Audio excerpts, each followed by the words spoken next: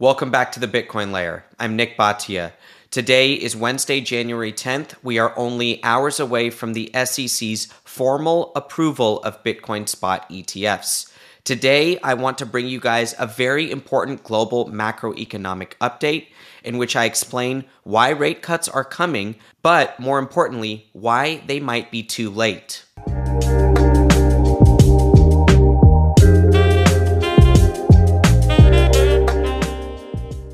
All right, guys, we'll talk about the ETF right at the end here. But first, let's go through some of the latest economic data from around the world and explain to you guys why the global economy is not doing very well and why that means rate cuts are coming. The Bitcoin Layer is proud to be sponsored by River. Go check them out today at river.com/TBL for a special offer of up to $100 worth of Bitcoin for free when you go sign up.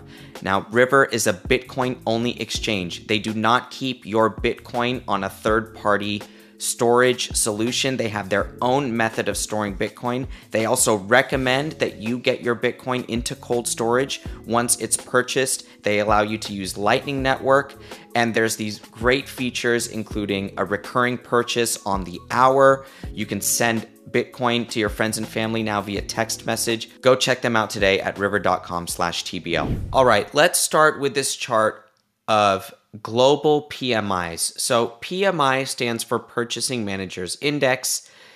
The PMI index is a representation of where companies are seeing growth or expansion. So the 50 line is the line at which responses are neutral. Above 50 means the company is in expansion. Below 50, the company is in contraction. Now, these companies are surveyed all around the world and aggregated up to either the manufacturing or services level, and then aggregated up once again to the country level. So what we have here on this chart is a global heat map looking at the country level of each country's PMI. And what you see here is that if the color is white, that means the reading is right around 50.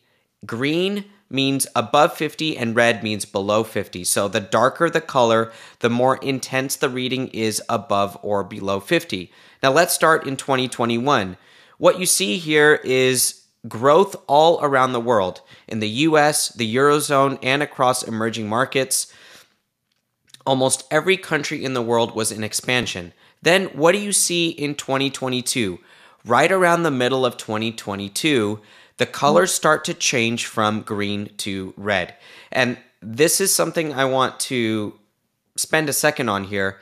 We're arguing today about whether or not the US is in recession or heading into recession.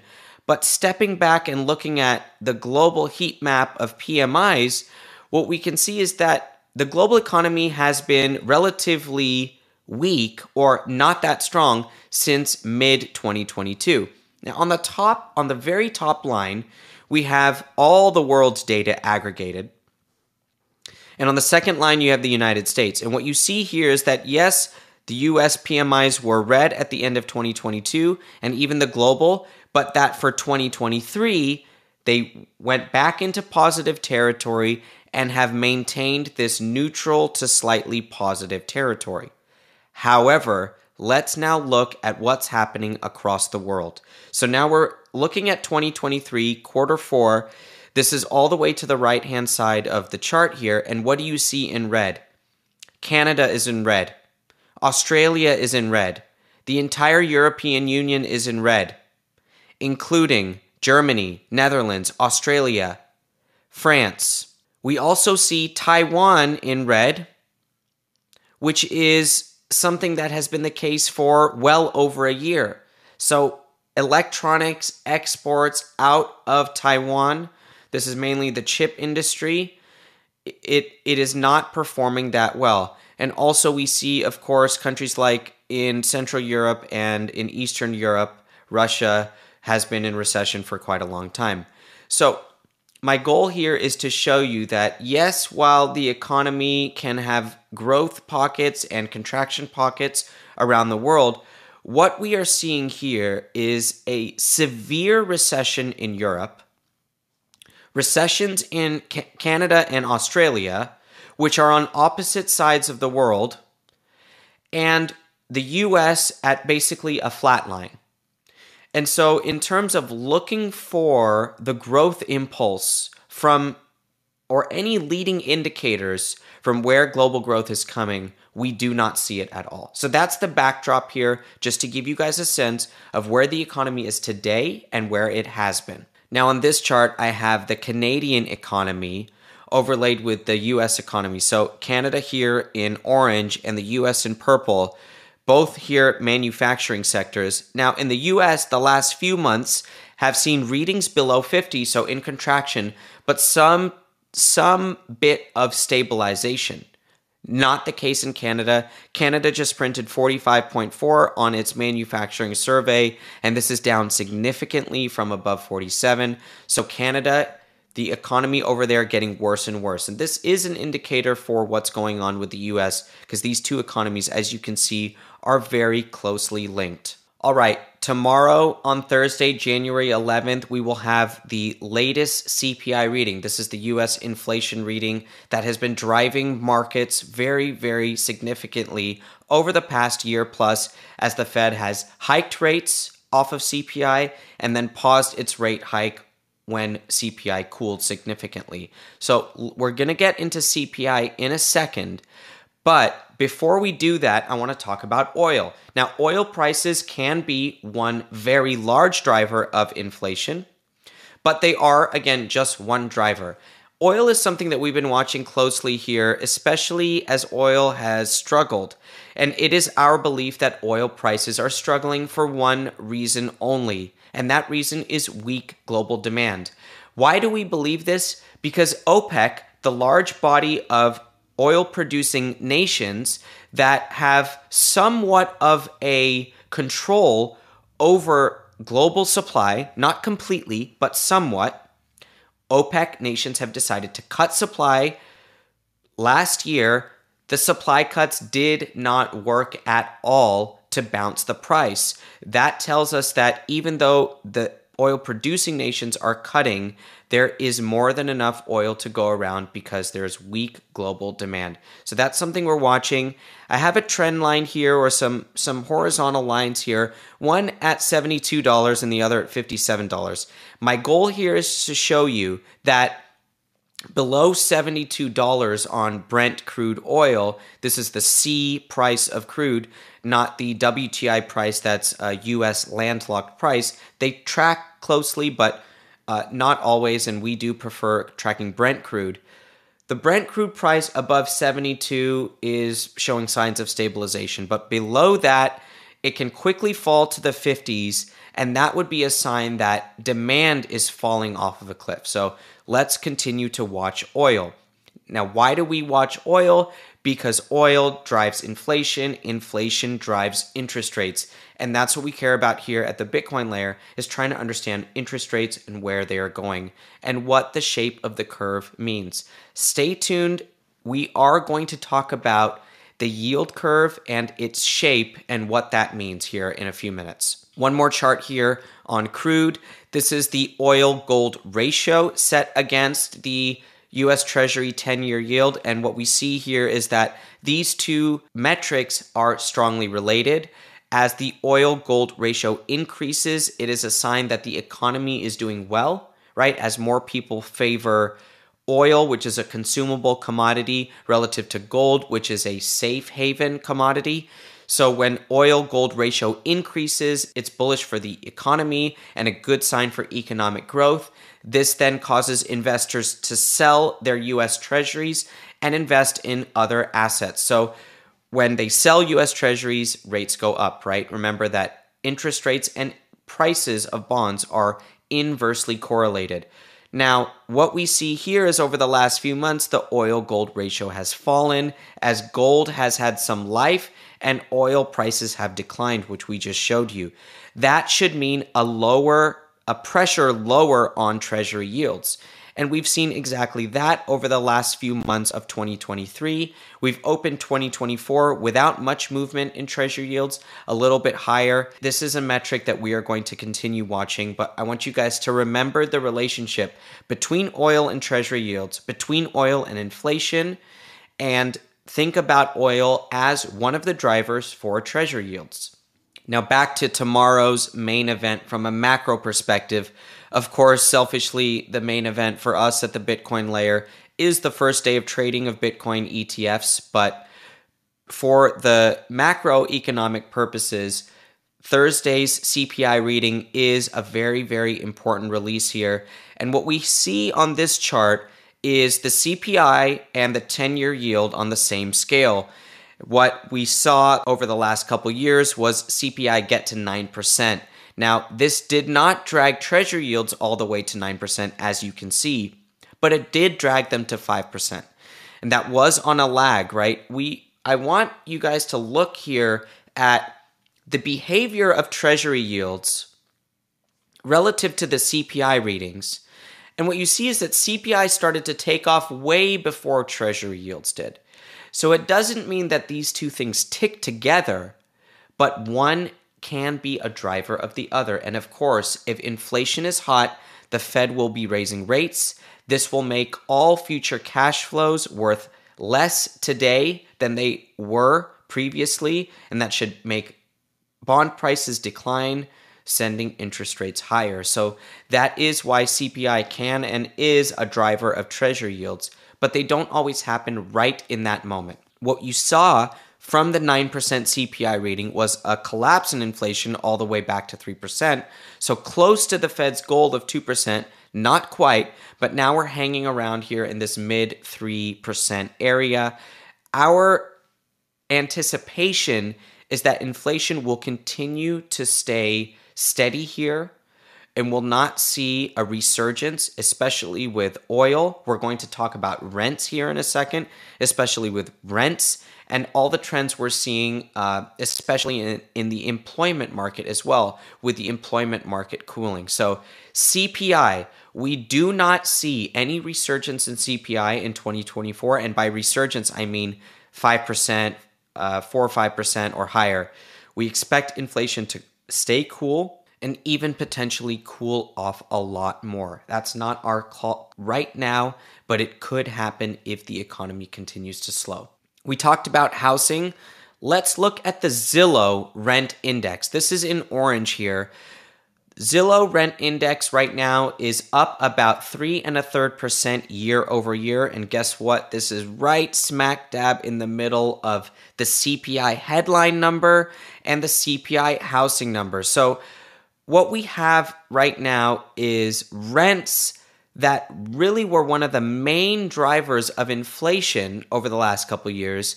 Rents have cooled off completely. And if rents continue to decline, this should keep a lid on inflation, but it means much more for the economy. So I want to show you a very important chart here that was put out by Moody's about the vacancy rate in the commercial real estate sector. All right, this is a 40-plus year chart of vacancies for offices. And what we see here is that at nearly 20% vacancy, you're essentially at an all-time high in commercial real estate office vacancies per Moody's. Now, I don't know about you guys, but this is an enormous red flag for us at the Bitcoin layer when we're doing our macroeconomic analysis and especially our cycle analysis.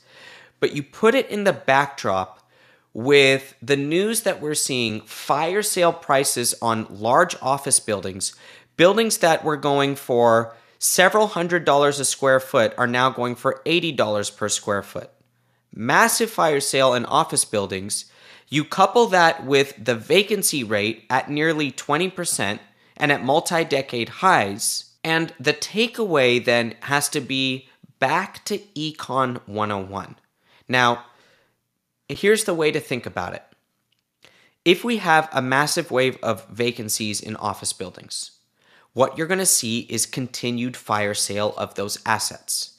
Because when somebody is going to sell, let's say the office building has a loan that they cannot repay. The reason they cannot repay, 20% vacancy. So they're not getting the rent money, they can't pay the loan. They default on the loan. When they default, whoever has issued the loan now has a property that is foreclosed. That property needs to be sold to make the bank's balance sheet go back to normal, because the bank is not in the business of holding foreclosed property. Now, the bank sells the building at a much lower price than what it had it marked at. So then the bank has to take a write-down.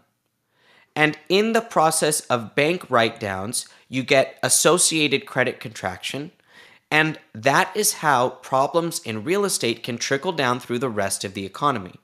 So we have to think about these type of metrics, 20% office vacancies coupled with liquidation of major office buildings, and it gives us a sense that there is an overhang on the economy. Now, what did we start talking about? Rate cuts. It's all we've been talking about here for a month plus at the Bitcoin layer.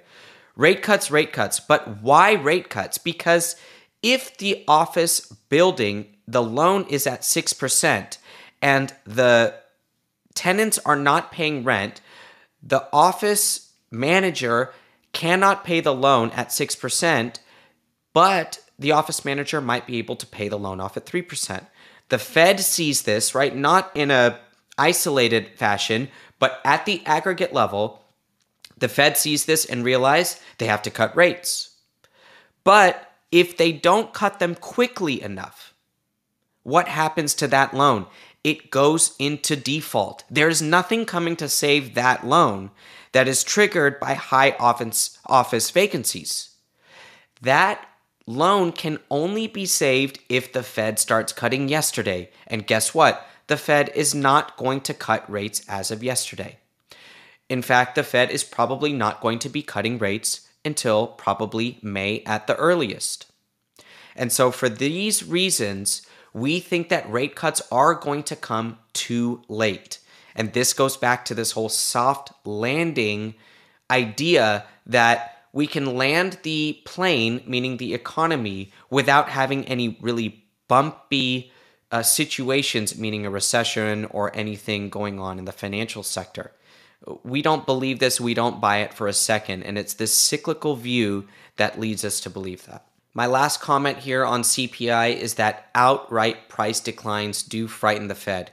They really do scare the Fed. So let's look at this chart of CPI. Now, instead of looking at CPI on a year-over-year change basis, right, where the y-axis is in percentage terms, right now we're just looking at the index. So the index of CPI is at about 307. This number doesn't mean anything by itself. It's just tracking a group of prices, just like if I tell you that the Dow Jones is at 35,000 today, it doesn't necessarily mean anything by itself. But when you compare it to years past, then it starts to give it some context. So 307 on the CPI doesn't mean anything, but I want you to look at the shape of this curve and you see it rolling over. It did roll over at the end of 22, but bounced back strongly. Now you have another rolling over. The Fed is very scared. They don't want to see prices decline. They want to see them go up 2% a year. And so when they're declining month over month, that gets them to start saying, oh, yes, we actually are done hiking and might have to cut soon in order to normalize policy. A plug for our research letter that went out here on Tuesday morning, in which we described exactly why the Fed is starting to get very squirmish around its balance sheet and the size of its balance sheet. So go check that out, as well as our Monday video. One more chart on real estate here with the backdrop of office building liquidations.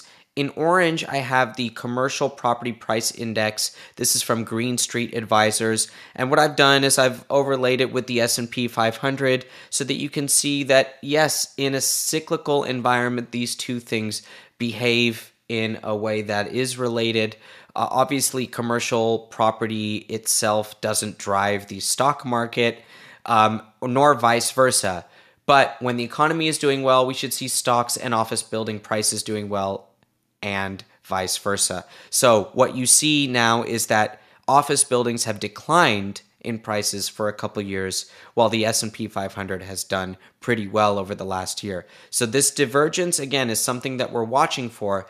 But the commercial real estate sector, something we've covered for a long time, is seeing, especially in the office sector, is seeing a lot of difficulty. We see multifamily doing well, generally speaking, across the industry, but it is these offices that is driving a lot of the trouble. All right, this next chart is something that you guys might be familiar with. This is the path of policy rates. What we see now in the market is about 0.5% of rate cuts priced in by May and about 1% by the fall. Now, it is our belief that the Fed will be cutting rates by June. That has been our call for a couple months, and we're sticking with that. Will the Fed cut rates in March or May? We don't necessarily believe so. We are starting to hear that the Fed will start tapering the quantitative tightening program, meaning that they will let their balance sheet decline at a less quick pace than before. So the first signs of really shifting policy to more of the easing stance, but still in tightening mode, right? Quantitative tightening means decline in the balance sheet. That will continue, just not as quickly. The steps toward easing are underway. First, the pause, then dangling of rate cuts, then the dangling of less QT, then eventually pausing QT, eventually cutting rates, and then eventually slashing rates and increasing the size of the balance sheet. Now, in terms of slashing rates and increasing the size of the balance sheet, these are not things that we can call for right now because the US is not in recession, nor is it in financial crisis, nor are there any signs of real stress in the financial sector. Right? We talked about SOFR and a spike in repo rates around year end and some constraints around reserves, but no massive red flags yet. So the huge rate cut wave and quantitative easing is nowhere to be seen for now.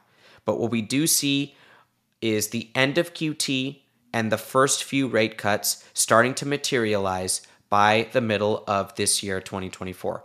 Next chart here, I have the US Treasury yield curve. So what we're looking at here is each triangle represents 1 point on the US yield curve. So starting at 1 week, going all the way out to 30-year bonds.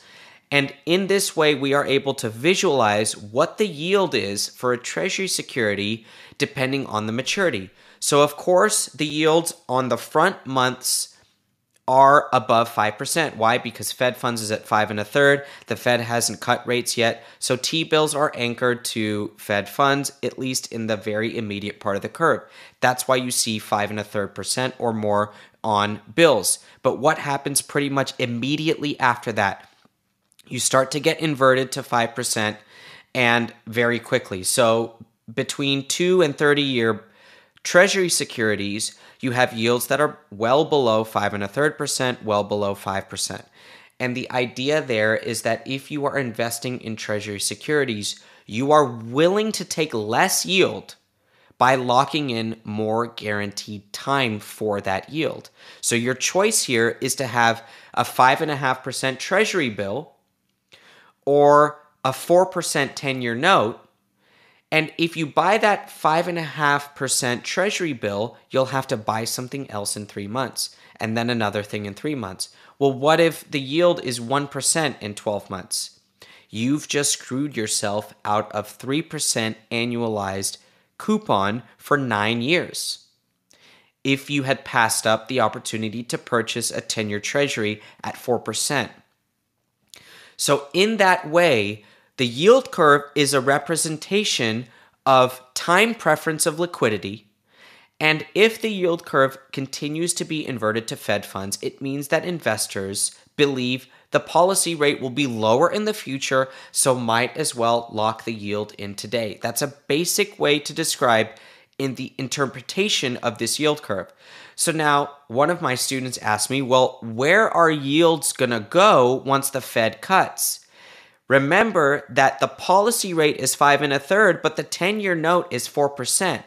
So the 10-year note already has 5 or more interest rate cuts priced into that security.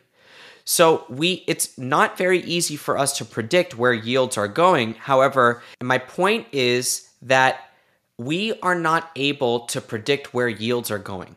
But the Fed does their best to signal where policy rates are going to be over a 3 to 6 month time horizon. And so our belief that the Fed will be cutting by June is much less of an opinion than if we were to say that yields are going to go up or down. Because especially with market yields well below 5 1/3%, the Treasury market is already pricing in interest rate cuts. So when those cuts are materialized, it's not clear the effect that that will have on market yields. So that's why I show you this curve like this so that you can see that the triangles that are going all the way down here from 5.5% to 4.25% rapidly over the first 3-year time horizon, that is the path of interest rates the market expects, in theory. So the market expects cuts. It has for a while, but now they are going to be materialized, especially as the Fed changes their rhetoric. All right, I have one last bonus chart for you guys. It is that Bitcoin is clearly in a bubble. I, of course, mean this sarcastically. Look at the Treasury supply at 34 trillion. Bitcoin market cap 1 trillion, not even. And so remember, guys, we are heading into the new era of Bitcoin ETFs. They will begin trading tomorrow morning. It is not how the Bitcoin price reacts to the news that they have been approved that we care about. Because news can move markets up or down, sell the news, buy the rumor, sell the rumor, buy the fact.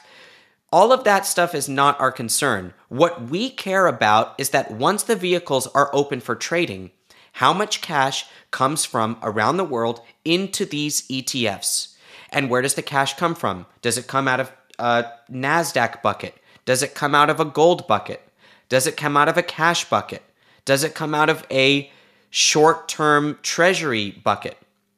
We're not sure. We're not sure the size, but it is our belief that there will be fireworks over the first few days of Bitcoin ETFs being traded.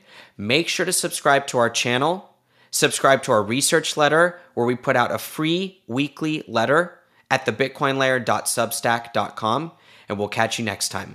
The Bitcoin Layer is very proud to be sponsored by River. Go check them out today for a special offer at river.com/TBL for up to $100 worth of Bitcoin for free. River is a Bitcoin only exchange, and we want you guys to make sure you are getting allocated in the safest way possible. Go check them out today.